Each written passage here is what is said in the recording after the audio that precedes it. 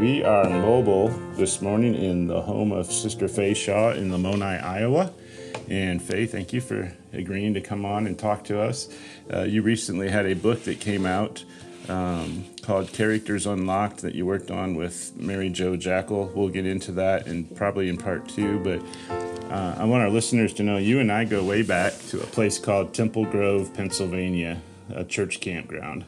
We sure do. It was a great actually, I grew up right in that area. Sharon, Pennsylvania? Well, in Mercer, but in the same area. And helped build the camp. Oh, I didn't know that. I wired the cabins, and I think I painted every building that's there. But yeah, we met at Temple Grove, and then you were in my sailing class. I was in your sailing class. So there's a big pond at Temple Grove, and you had to get a license to take the sailboats out on it, and I never did get my skipper's license. I always messed up some knot or something. I don't remember that. Yeah, but anyway, you taught sailing. I told my wife the other day when the big thing to do at camp, if you liked a girl or a girl liked a boy, you'd ask them if they'd walk around the lake, and that would be your little date. You want to walk around the lake with me? Then I knew you were serious. Yeah. Yeah. So I also went to camp with your daughter. She was close to my age, and then your son was a little older. So you had two children. That's it, just two. Yeah. And your husband, Gaylord, he's passed away. What year did he pass away? Oh, my. It's been 12 and a half years. Yes. I remember him, though, being active, and I remember him as just being very soft-spoken and gentle. Does that describe him? Absolutely. Gentle giant. He was 6'7". Yes. Yes. Well, I'll tell you what. Tell me, this is Stories of the Saints. I want to hear your story of coming to know Jesus, and at what age is your first memory of him? Of Jesus. Oh, my. Okay. We didn't belong to the Restored Church at the time when I was young. I didn't know that. But I remembered, probably one of the first things I remember is my mom they came in the mail. It was called I Am His, IAH. And every week or 2 weeks, this little newsletter would come talking about Jesus. And I remember laying in the hammock in the backyard every time they'd come and reading this. And that's the first time I remembered. And then my mom had 4 sisters. So there were 5 daughters in the family, and one of them married a church member, Dutch Reichard, and then another one married a church member, and her husband was killed at work. And when my mom went to the funeral, they talked about the 4 glories, and Mom came home all excited. That makes sense. And the grandparents were beginning to realize these people are getting involved in this church, and their minister had given them papers about Mormons, and they said, I was about 8 years old. They had a big family meeting, called everybody to the farm, and said, this is what this church is about, and if you have anything to do with it, we won't have anything to do with you anymore. And they kept going. And Mom was baptized at Temple Grove in the Shenango River. At that time, they didn't have no, it wasn't Temple Grove. It was Kendashawa before we built Temple Grove. And Mom was really quiet and shy. I was too. But she read up on the church, and I can't believe it. She went to the minister's house and handed out the pamphlets and had my brother and I wait in the car. And she went in and she tried to set him straight. And then even before we were baptized, I was baptized when I was about 10, we went to Kirtland reunions at the temple. And that's when it really got me. Who was there? Oakman, Harry Black, just wow. If I didn't turn out right, I didn't have any excuse. Because my grandparents, too, that said they wouldn't have anything to do with their daughters and their families, they couldn't do that. They was the most loving Christian family. I'm just in awe of the people I've had in my background. I mean, with my grandpa and grandma, if anyone was in their house at 9:30 at night, could even be the Jewel Tea Man, they'd be all down on their knees by the chairs and the sofas offering prayers, because that's what you did. Wow. And studying Sunday school classes every morning at breakfast. And when he died, the funeral home said, we never had this many people come. And they tell stories about Grandpa helping them that we never heard, because he wasn't that kind of person to share. So the fact that she heard about the fact that the Restored Gospel doesn't teach that if you haven't had a chance to know the Lord that you go to hell or heaven, but that there's a chance and a place to learn and to and that He's a very just God, and that was something new, because a lot of them are hell and fire and brimstone, and you either accept Christ or you don't, and that's it. That's right. And that's not the act of a just, loving God. No. Yeah. So, what kind of testimonies? My mom went to the Kirtland reunion too when she was a kid, because we grew up in Northwest Ohio. Okay. So she talks about those reunions on the Kirtland Temple grounds. But tell me, do you have any testimonies you remember when you were younger?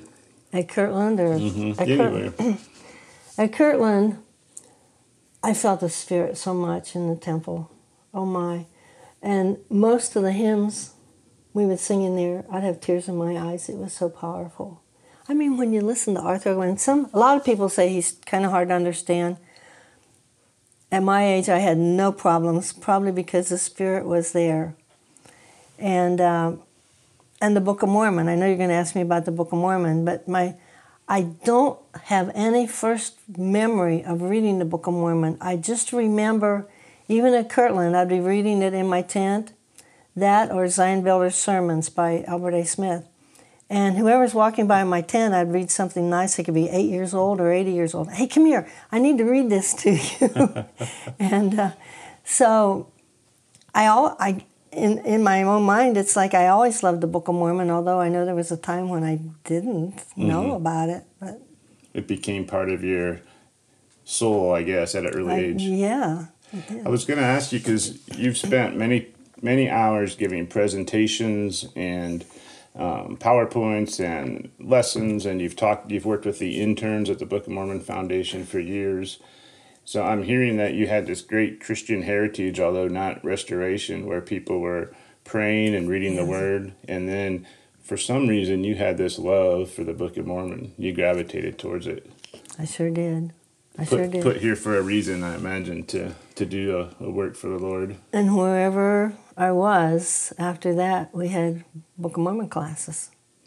At Iowa State, we met at one of the married couples' homes, and when I worked in the auditorium, there were about 6 of us that worked there. We had our own little Book of Mormon class, and we could tap on some of the church men to come and speak to our class. And What was the overall appeal to you of the book?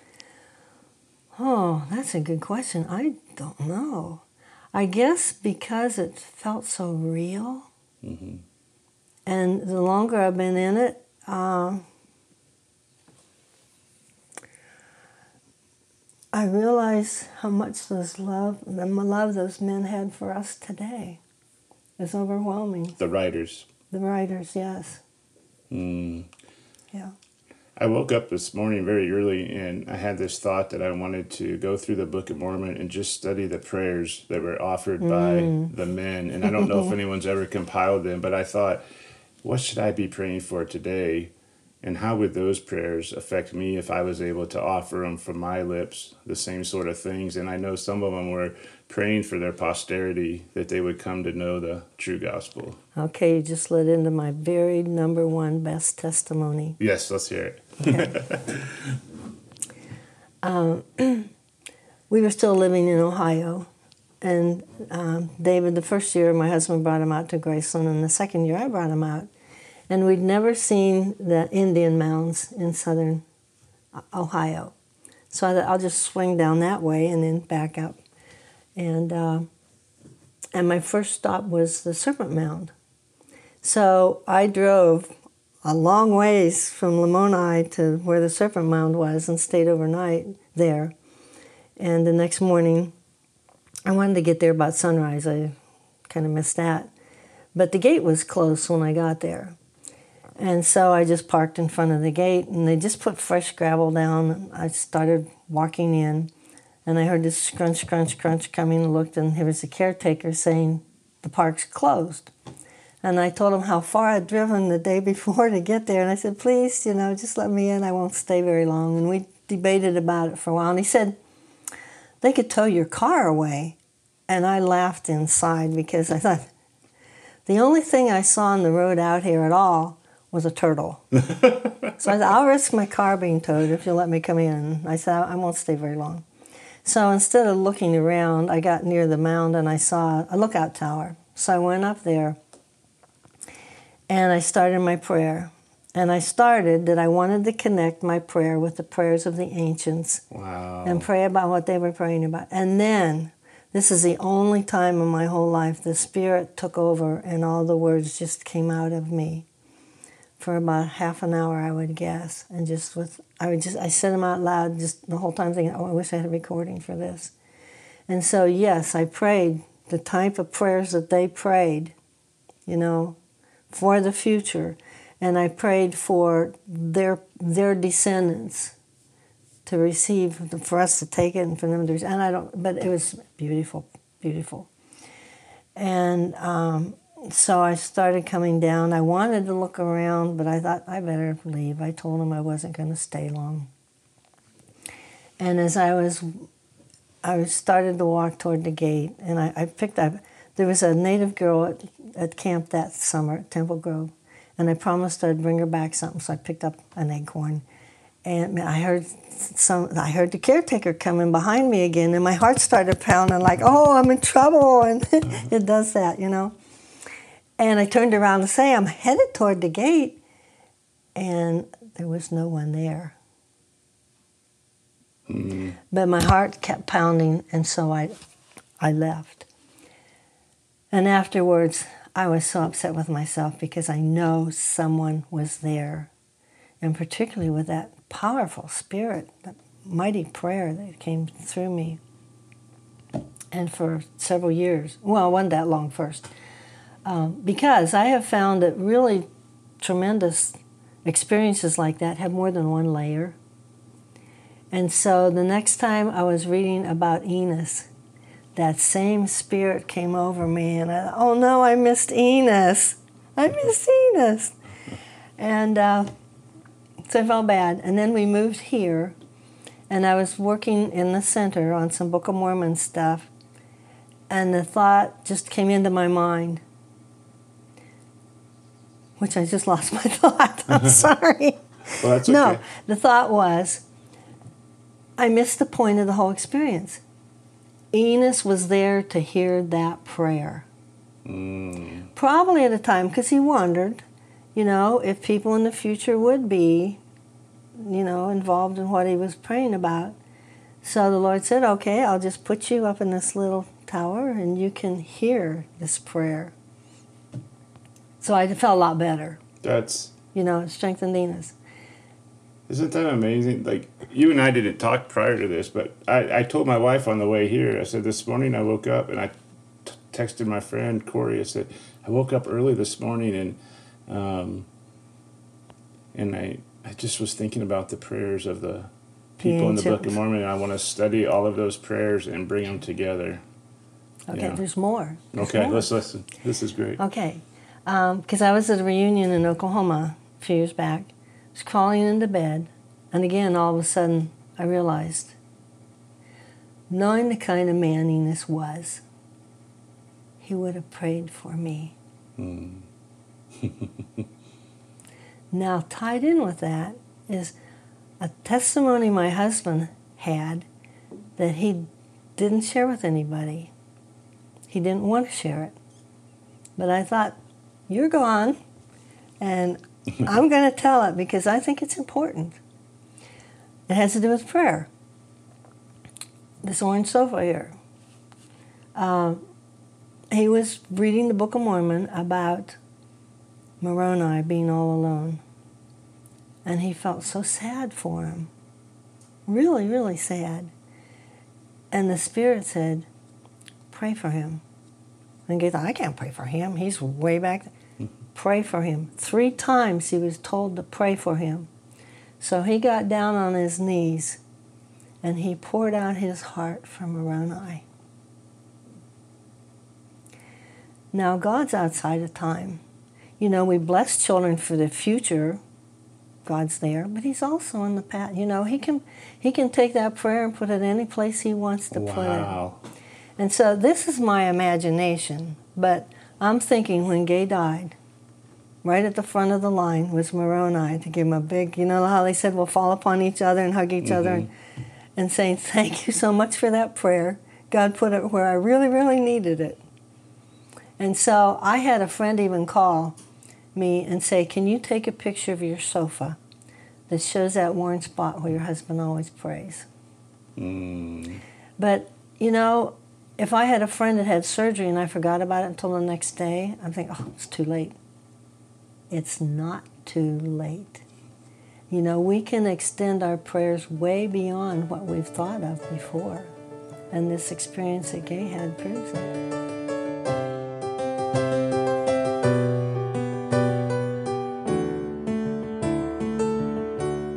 Let the rocks fall down on me, cover my sorrow and hide my dark deeds. Let the rocks fall down on me. Let the rocks fall down on me.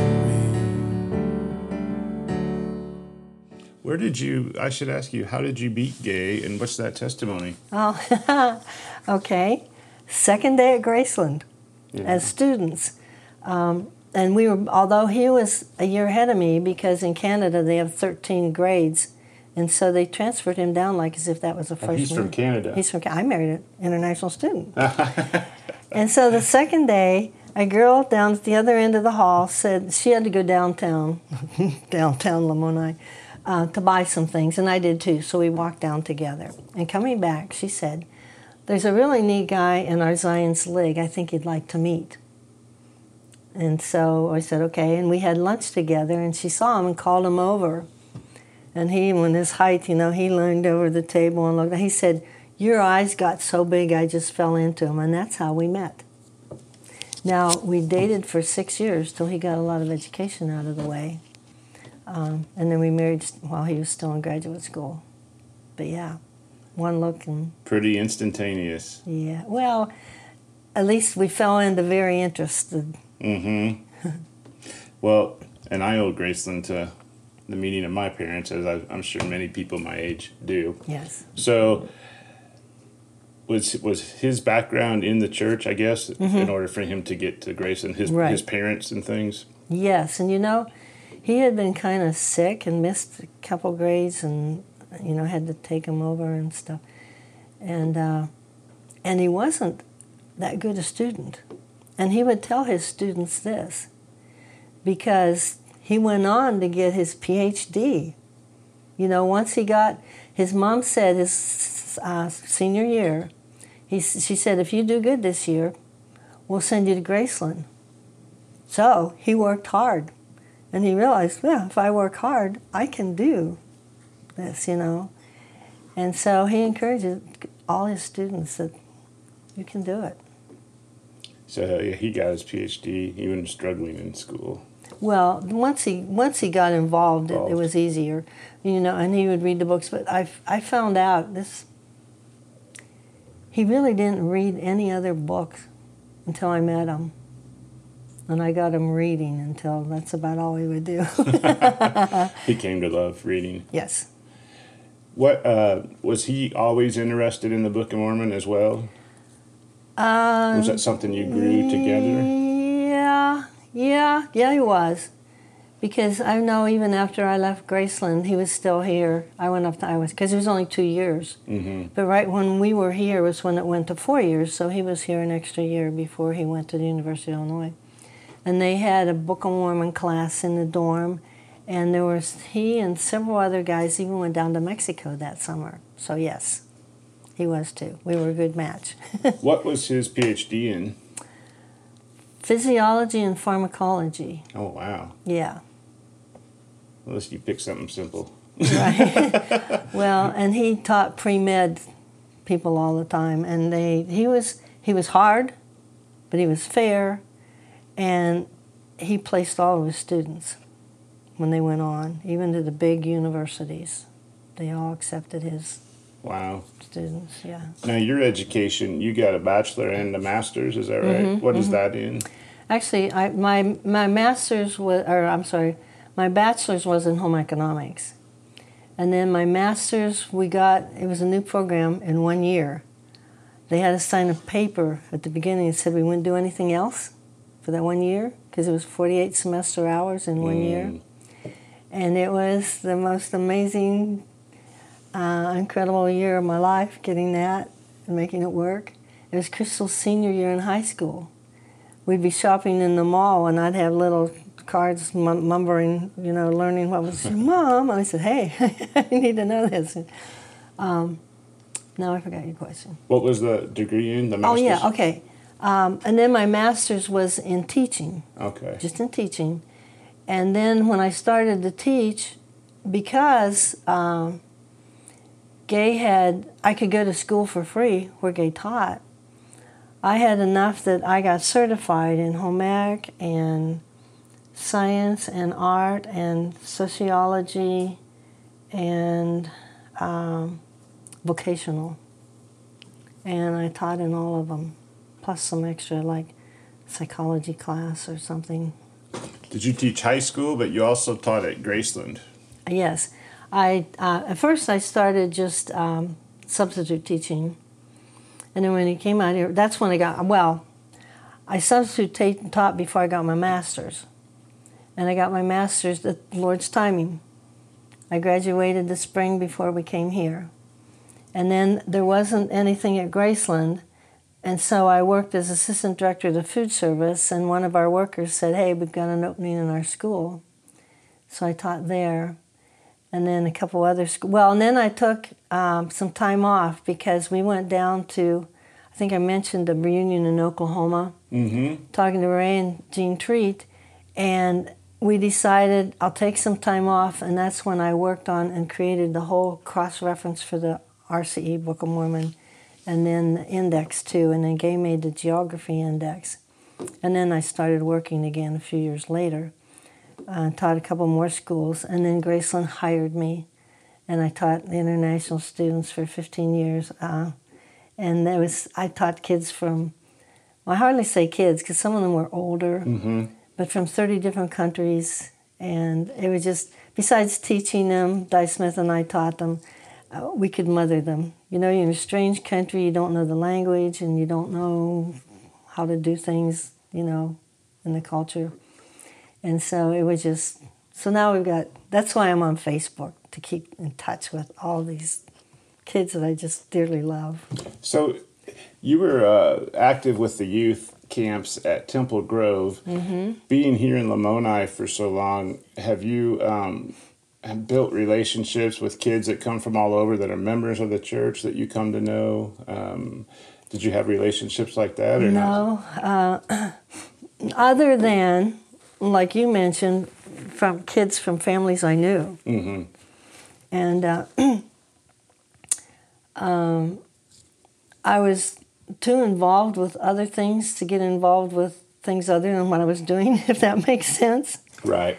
And so even now, I just met a lady that moved to Lamoni 2 years ago, saying she didn't know very many people. And I said, yeah, I've got some good friends in Lamoni, and I recognize and say hi to everybody. But as far as really knowing them, I don't.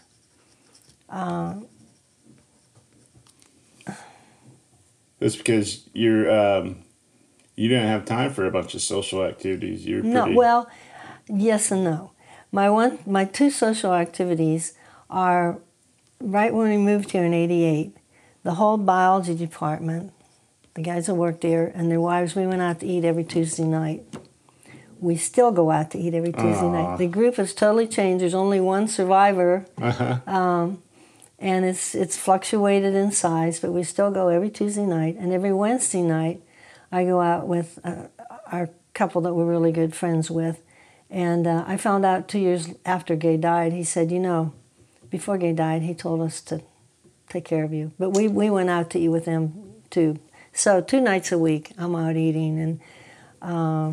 And then I've got a Book of Mormon class every Monday night for way back. I don't even remember when.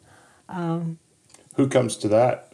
Well, right now, not very many. Is that here in your house? It's in my house. Mm-hmm. It's always been. Right now, there's just 4 of us. Mm-hmm. But we used to have sometimes lots. And there's several. What's really cool is now there's a couple other classes that are sprung out of this class.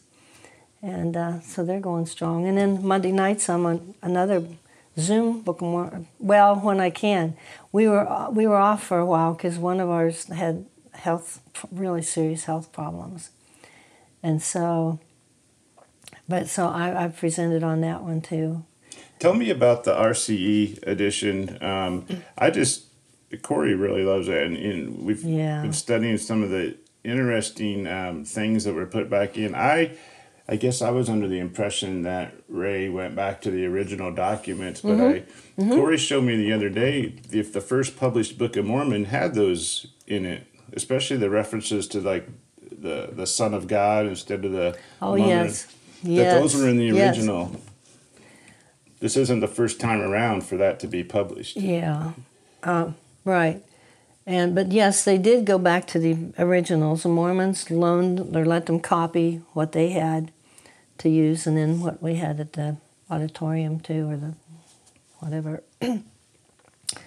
And again, with the Lord's timing, just about that time, they understood that it's in a poetry form, which makes, I handed out one's books, and I would say, it's much easier to read, and you're going to see things in there you never saw before because of the format. And I know people looked in their book because they'd come back all excited. They said, I see things in there I never saw before. And I'm nodding, yes. Right. Yeah. Well, I love it because it has wide margins, so I can actually take notes. Yes.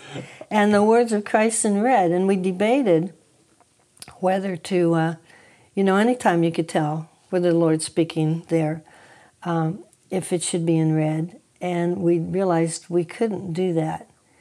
And I like the reason why. And I want to give you my own personal example of one. Do you remember Isabel Tennis? She was a camp nurse a lot. Okay. Anyways, she settled here finally in Lamoni because her brother lived here. And she was good friends with my mom. And when I knew my mom was dying, I went to see her with a card and told her. And I said, I'll write something that you want to tell her. And all of a sudden I realized I started writing on the envelope or the bag, the paper bag that the card came in, because I was in a 3-way conversation. She was talking to me, she was talking to my mom, and she was talking to the Lord. And it just flip-flopped between. And the same in the Book of Mormon. They say, an angel told me this or something, and they talk, and then you couldn't tell the fine line between when the angel stopped and whoever else it was that was speaking, which is the way it should be, Mm-hmm. So we decided, feet on the ground, that's when we'll put the red letters in. And another thing that Gay and I won, which I really like, we didn't want to give Saint any honor. And we convinced them to not capitalize S in Satan. Mm-hmm. I don't know if you noticed that, but it's there. Interesting. Yeah. So the only letters in red are the ones where it's definite, obvious, even though there's other words of Christ. Yeah.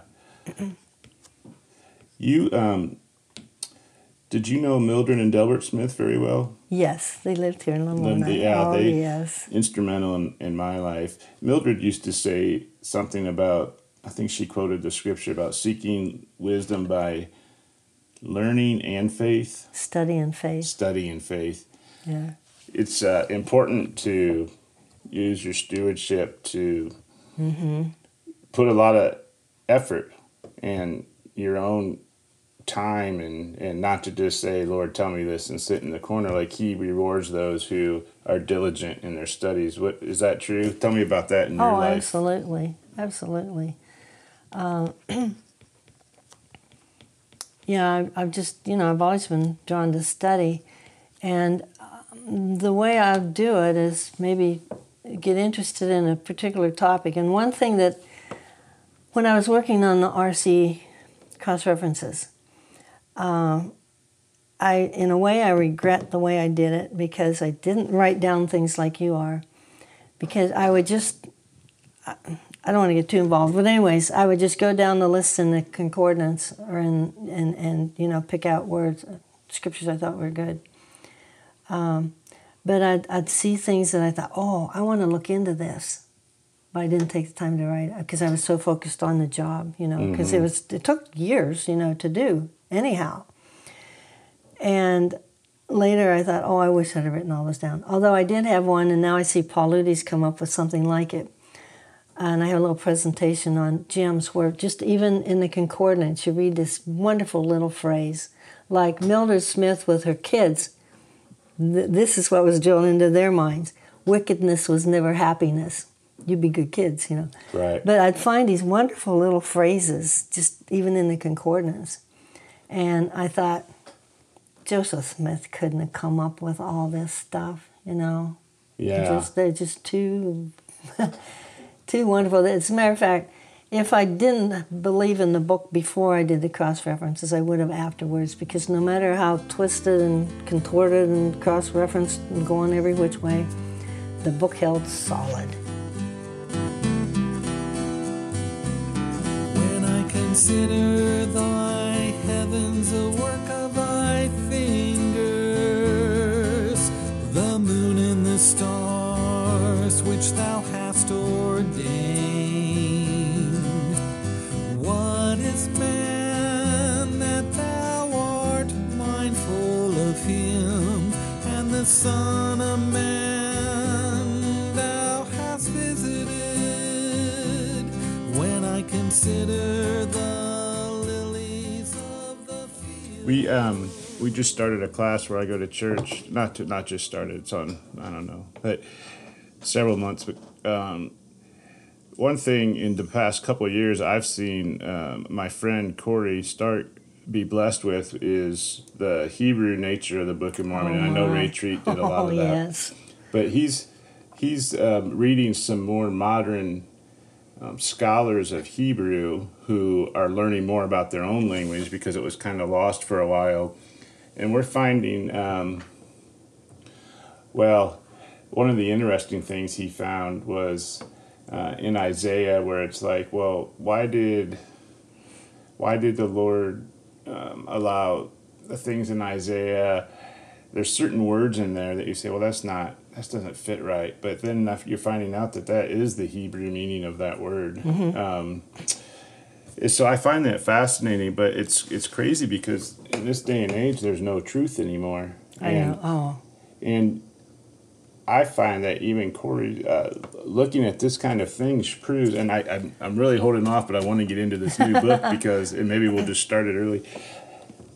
There's no way a young boy from New York could do what he did. No.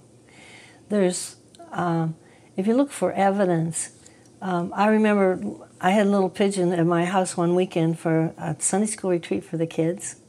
It was great. But listening to her around my kitchen table was even better. And she was telling how out in southern Ohio, they were building a road, and they took 50 truckloads of dirt out. And under all that, they found this board, and under the board was, I think it was a headband that had written on it 9 of the 10 Commandments. And it couldn't have been authentic because, well, you don't have the 10 Commandments over here, right? So they had a basement in the zoo, and if I understand right, eventually they just gave it to our son. So the thing is, just the Book of Mormon itself, I remember in 1997, they had found 97 different poetry structures and sentence structures in the Book of Mormon. And that's a tremendous witness. You know, that doesn't happen unless it's authentic. Mm-hmm. You know? And I had Angela Kroll came here for a whole month one time, and I made all her papers and stuff into presentations for her, and then she could just give the presentations. And it's just amazing, amazing. And this book, yeah, is another evidence. It's authentic. You can't deny. You can say, I refuse to accept it, but you can't deny that the connection's there.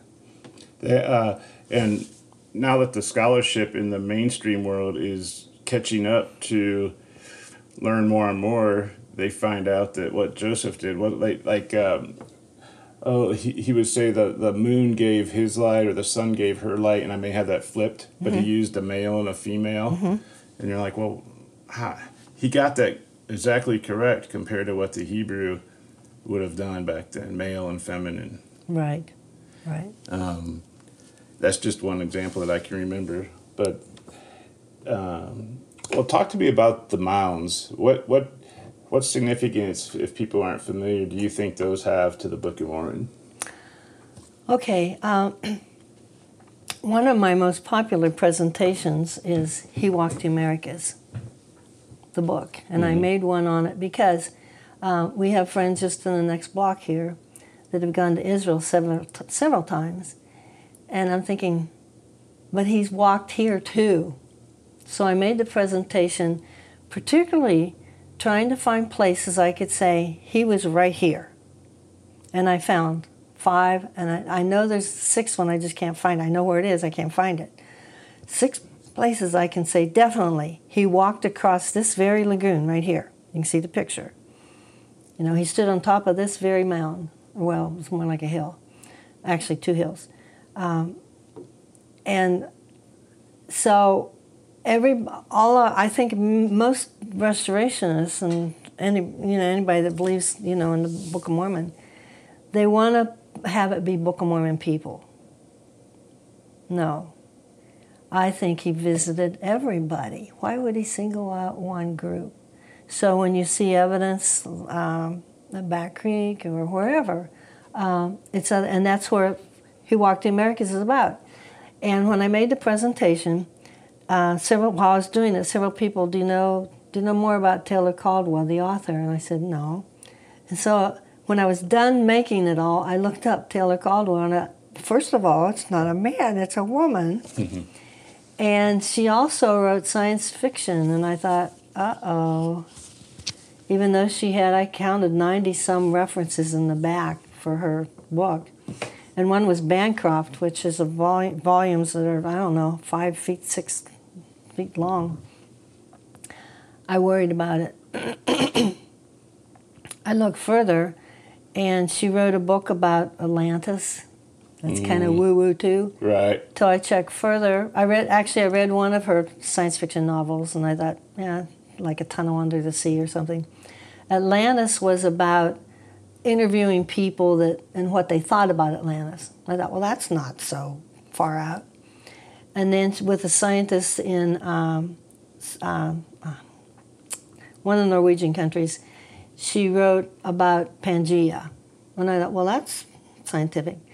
But that night, after I found out, before I studied further, I was worried about it because we always wanted to be 100% true with all of our work. And at that time, my husband was trying to get comfortable with his cancer, and he was sleeping out in the family room when I was in the bedroom. And and I was worried. In the middle of the night, I heard him come back in because the furnace is in the hall. And with his big form, when he walks through, it muffles, I heard him come. And I don't know whether, I think it must have awakened me, but my back was to the door. And he came in and he knelt down by my shoulders. And I laid there for quite a while, and then I decided to turn around, even though he was still kneeling. There was no one there. And then I realized he couldn't, because we had just gotten a new mattress because it was uncomfortable. And there was like a foot and a half between the bed and the wall with his long legs. There's no way he could have knelt there. And just then, and this leads into a Temple Grove testimony, which I'll tell. Just then, I heard this soft, gentle rain outside. And that affirmed it to me. The book was true. And so I'll have to tell you about the soft, gentle rain. Yes. Go ahead. Okay. So the first time, the reason that I went back to Temple Grove with the kids when Crystal was like 8 years old, I was thinking, I've been so busy with family stuff that I don't have any really good testimonies anymore, and I want them. Where did I get them? I got them at Kirtland. I got them at camps and reunions. I'm going back to camp and reunion. Gay was teaching summer school, and particularly when science and you have to set up labs and everything, we hardly saw them. So I thought, we're going to camp. And they accepted me to come and let Crystal come, even though she was underage. And yeah, I started getting testimonies again. And in my 80-year-old age, you notice I keep forgetting where I was leading up to. Well, you said soft, gentle rain. Oh, the soft, yes. Okay. Yes. How could I forget that? And so we had a tent out where the tents are. And during that week, I always have things I want to pray about. I got up in the middle of the night and went down to pray. And it was the most beautiful night. I couldn't pray with my eyes closed with all those stars out in the country, And as I'm praying, I could, there's always fog there at night. It moistened the ground every morning. I noticed it gathering into the center from the lake. And then it started to go up like a column. I wasn't particularly watching it per se, other than just being slightly aware while I'm praying. And then it just kind of went up and disappeared from view. And when I went back to my tent and I was zipping it back down, it was made known to me that that represented God's love and God's blessings. And it showered the whole campground. It's very distinctive rain. And so the next morning in prayer service, I told them about it. But then I kept experiencing this rain. One of the next times was I was giving a presentation for a women's group that was meeting at Temple Grove after lunch, and I wanted to make sure the projector and everything was okay, so I was going over to do that. And all of a sudden, here came this rain. And there used to be a phone on the porch outside, remember? Yeah. And the lady was on the phone, because I started just kind of slowly twirling around. She said, "Is that your rain?" And I said, "Yes." And again, it made me feel good about my presentation, because I was kind of worried about it. And ever after that, it was there to give me assurance about things. Ray Treat came one time, and he was talking at the campfire about phytoliths, little silicone nodules on the roots of plants, and he said, those are going to witness to the Book of Mormon. And I'm sitting there thinking, Ray, I think you're kind of stretching it on this one. And all of a sudden they heard that rain again on the roof, which usually you can't hear, that's so soft. And for one baptism, as soon as we had prayers in the assembly, or in the West Lodge, and just as we stepped out to go to the baptism, there that rain was again. And until most recently, and I think because I don't need it anymore, but that rain would always be there when we did a presentation. I remember even in Lamoni one time, it was January, like 19 degrees, and we came out, and here was this rain. Not snow, not ice. Yeah, rain. And so I share it with people. I say, watch for it, because it's going to assure you and confirm things. And I saved a clipping, I could show it to you, in our newspaper when they sailed they rebuilt an ancient ship, the Hukalea, and sailed it across the Pacific. And when it came into the Honolulu Harbor, the clipping said, "And there was a soft, gentle rain, which according to Hawaiian tradition represents God's blessing."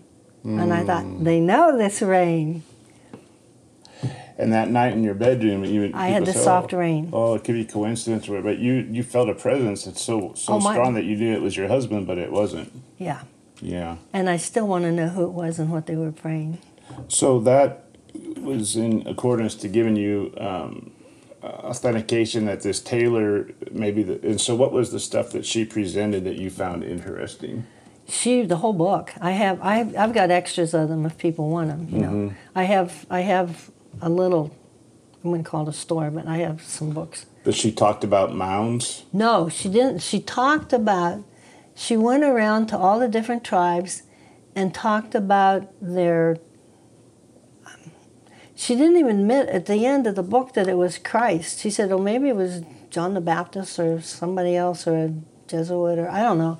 I don't remember what she said."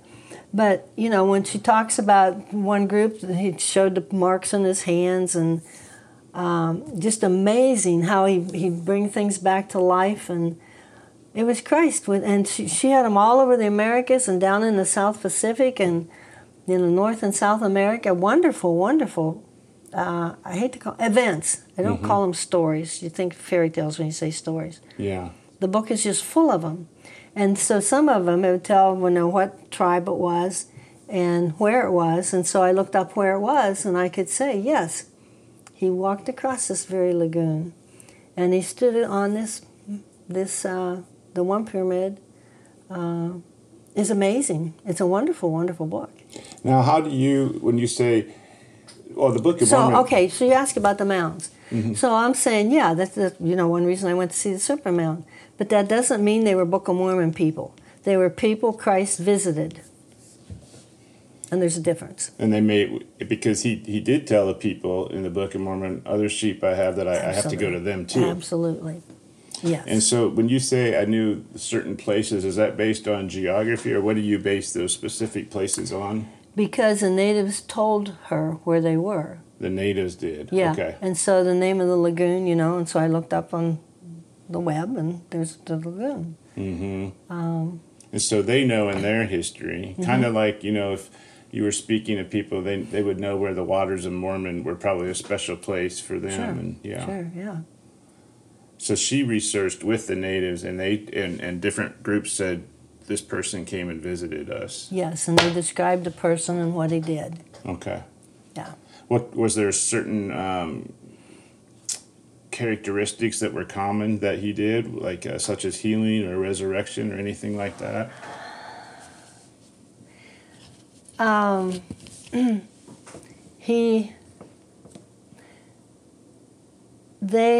trying to remember now, because they accepted him more than he was accepted other places, and they loved him. They would follow him when he's leaving. They'd cry when he's leaving. They just loved him. And some of them were beautiful, like in Michigan, when he was leaving, it was snowing, and it talked about the patterns that the snow made around him and things I'd like to see. So these are oral Yes. things, and as things happened over time, if you don't have the recorded history, then you don't have the exact thing. That's why they told him to bring the brass plates, because they needed, and it said the people of Zarahemla kind of had lost some of that knowledge because they didn't have the records. Right. So it's interesting, these stories still point to a Christ, but not a specific. Well, and there was a consistency in a lot of them, because a lot of them down in Tula, they heard he was coming, and the women made these beautiful like robes with crosses around the skirts, and then other places would talk about he had these crosses on his skirts. And why would they have crosses? I know. It's just a fascinating. You loved it. I've got the book. You need to read it. I look forward to the records if they do come forth at some time. Yes. Yeah. Yes.